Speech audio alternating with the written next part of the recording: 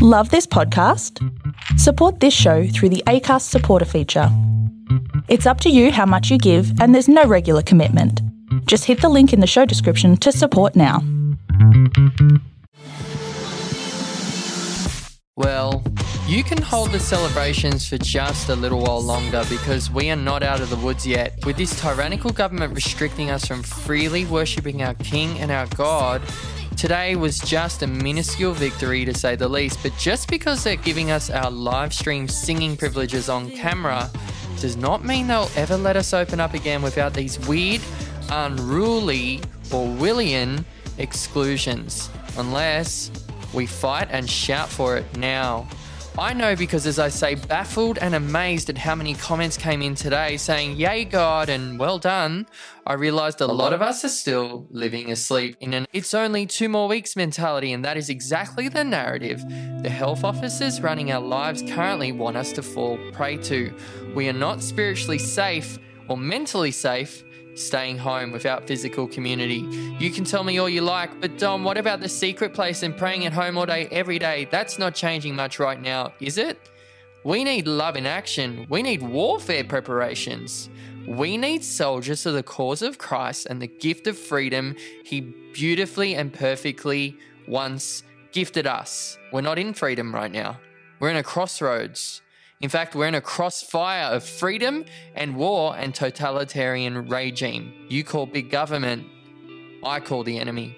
The Lord placed this word on my heart this morning in Titus 2 verse 15. So preach these truths and exhort others to follow them. Be willing to expose sin in order to bring correction with full authority without being intimidated by anyone. Yet here I am 32 months or so into a so-called deadly pandemic, and no church leader, not one, has appropriately and accurately addressed the core issue of acting out of this very said authority, or living in constant fear of a fine of $200 or $55,000 instead of singing and gathering with God, fearing men and women who are not afraid of any virus, let alone death.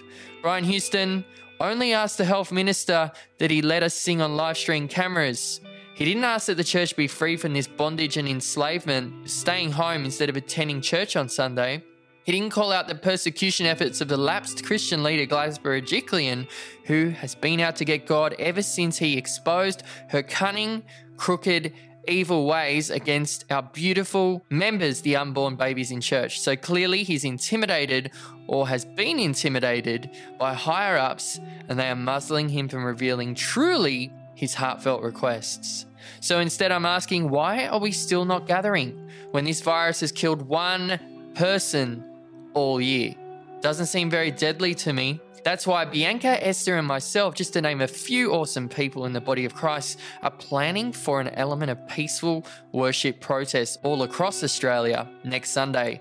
And I really hope you can come up with every excuse I've already heard and still come and be part of heaven opening up Australia and tearing down these mighty giants in our land. Pastor Bianca Alosi Seratori touched on a very prophetic insight the other day on her page when Sydney was covered in a plumage of thick fog. Her post read, "Almost every morning this week we woke up to thick fog blanketing Sydney. It lasted hours, longer than you would expect." Then I got a message from a trusted friend speaking about fog. As I was writing back to him, I looked up to the TV program my kids were watching, which was about flying a plane through fog. And then as I opened Facebook, I saw a post shared by The Chosen about fog. Whoa. God was speaking, and I needed to pay attention. Australia, you're in a heavy fog. Darkness is desperately trying to cover the earth. Times are unknown and fear is clouding our faith, but it is nothing but a smokescreen. There is nothing to fear in this fog. Stop waiting till the fog has cleared to step out. The time is now. Bianca felt God taking her back to Joshua again on courage. She pressed on the lacking of bold faith in the church right now. Where are all the courageous ones? Where is our bold faith? Yes and amen to this warrior in the movement, saying it how it is. We need more women like this, unshakable, unapologetic, convicted by the Holy Spirit, and completely faithful to God's word. Have I not commanded you? Be strong and courageous.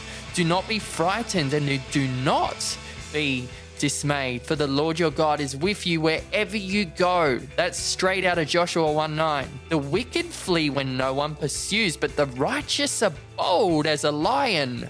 Proverbs 28:1. Come on. As she continued to press in, she studied what really clears fog.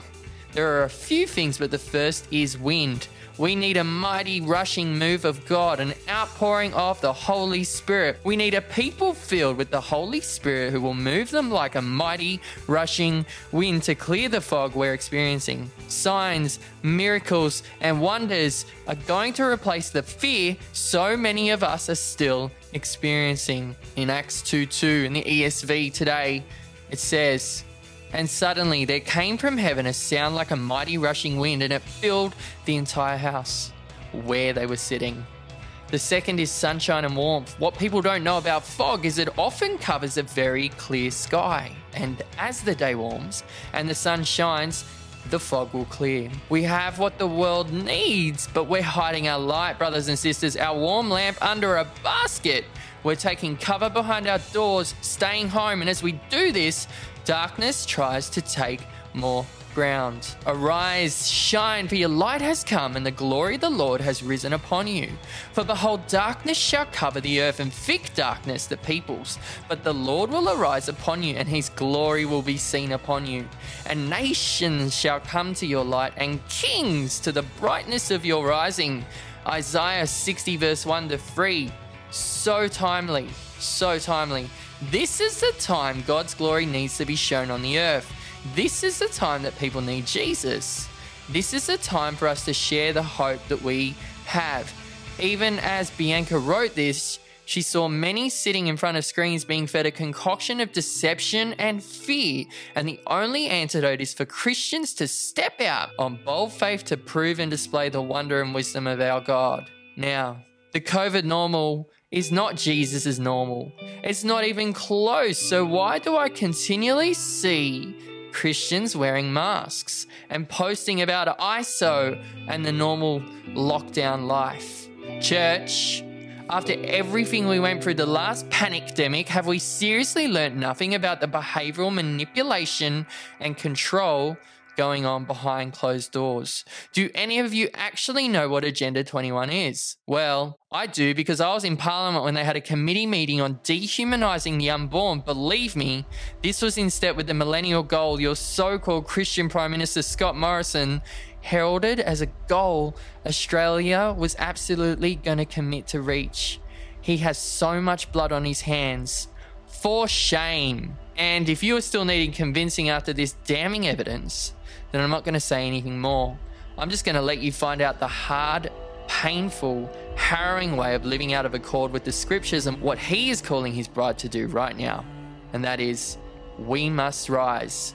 We must call on the mighty rushing wind of the Holy Spirit to blow back all this darkness that has covered Australia and cry out to God on our knees in the streets and the parklands and the highways and the byways and the cafes. If that's what church has to be for a little while, I would much rather gather and protest physically than settle for government-sanctioned Zoom church meetings. Who's with me? I don't want to be another China.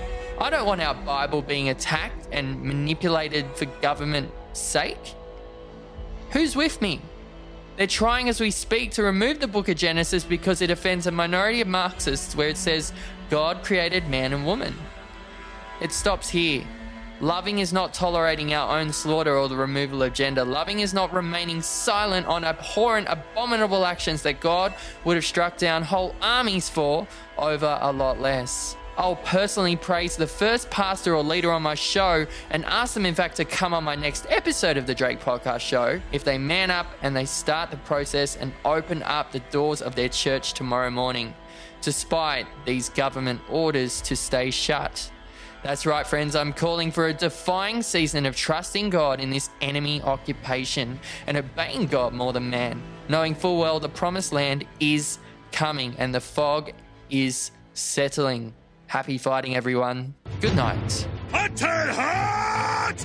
Your student council president, Satsuki Kiryuin! Hail! Fear is freedom!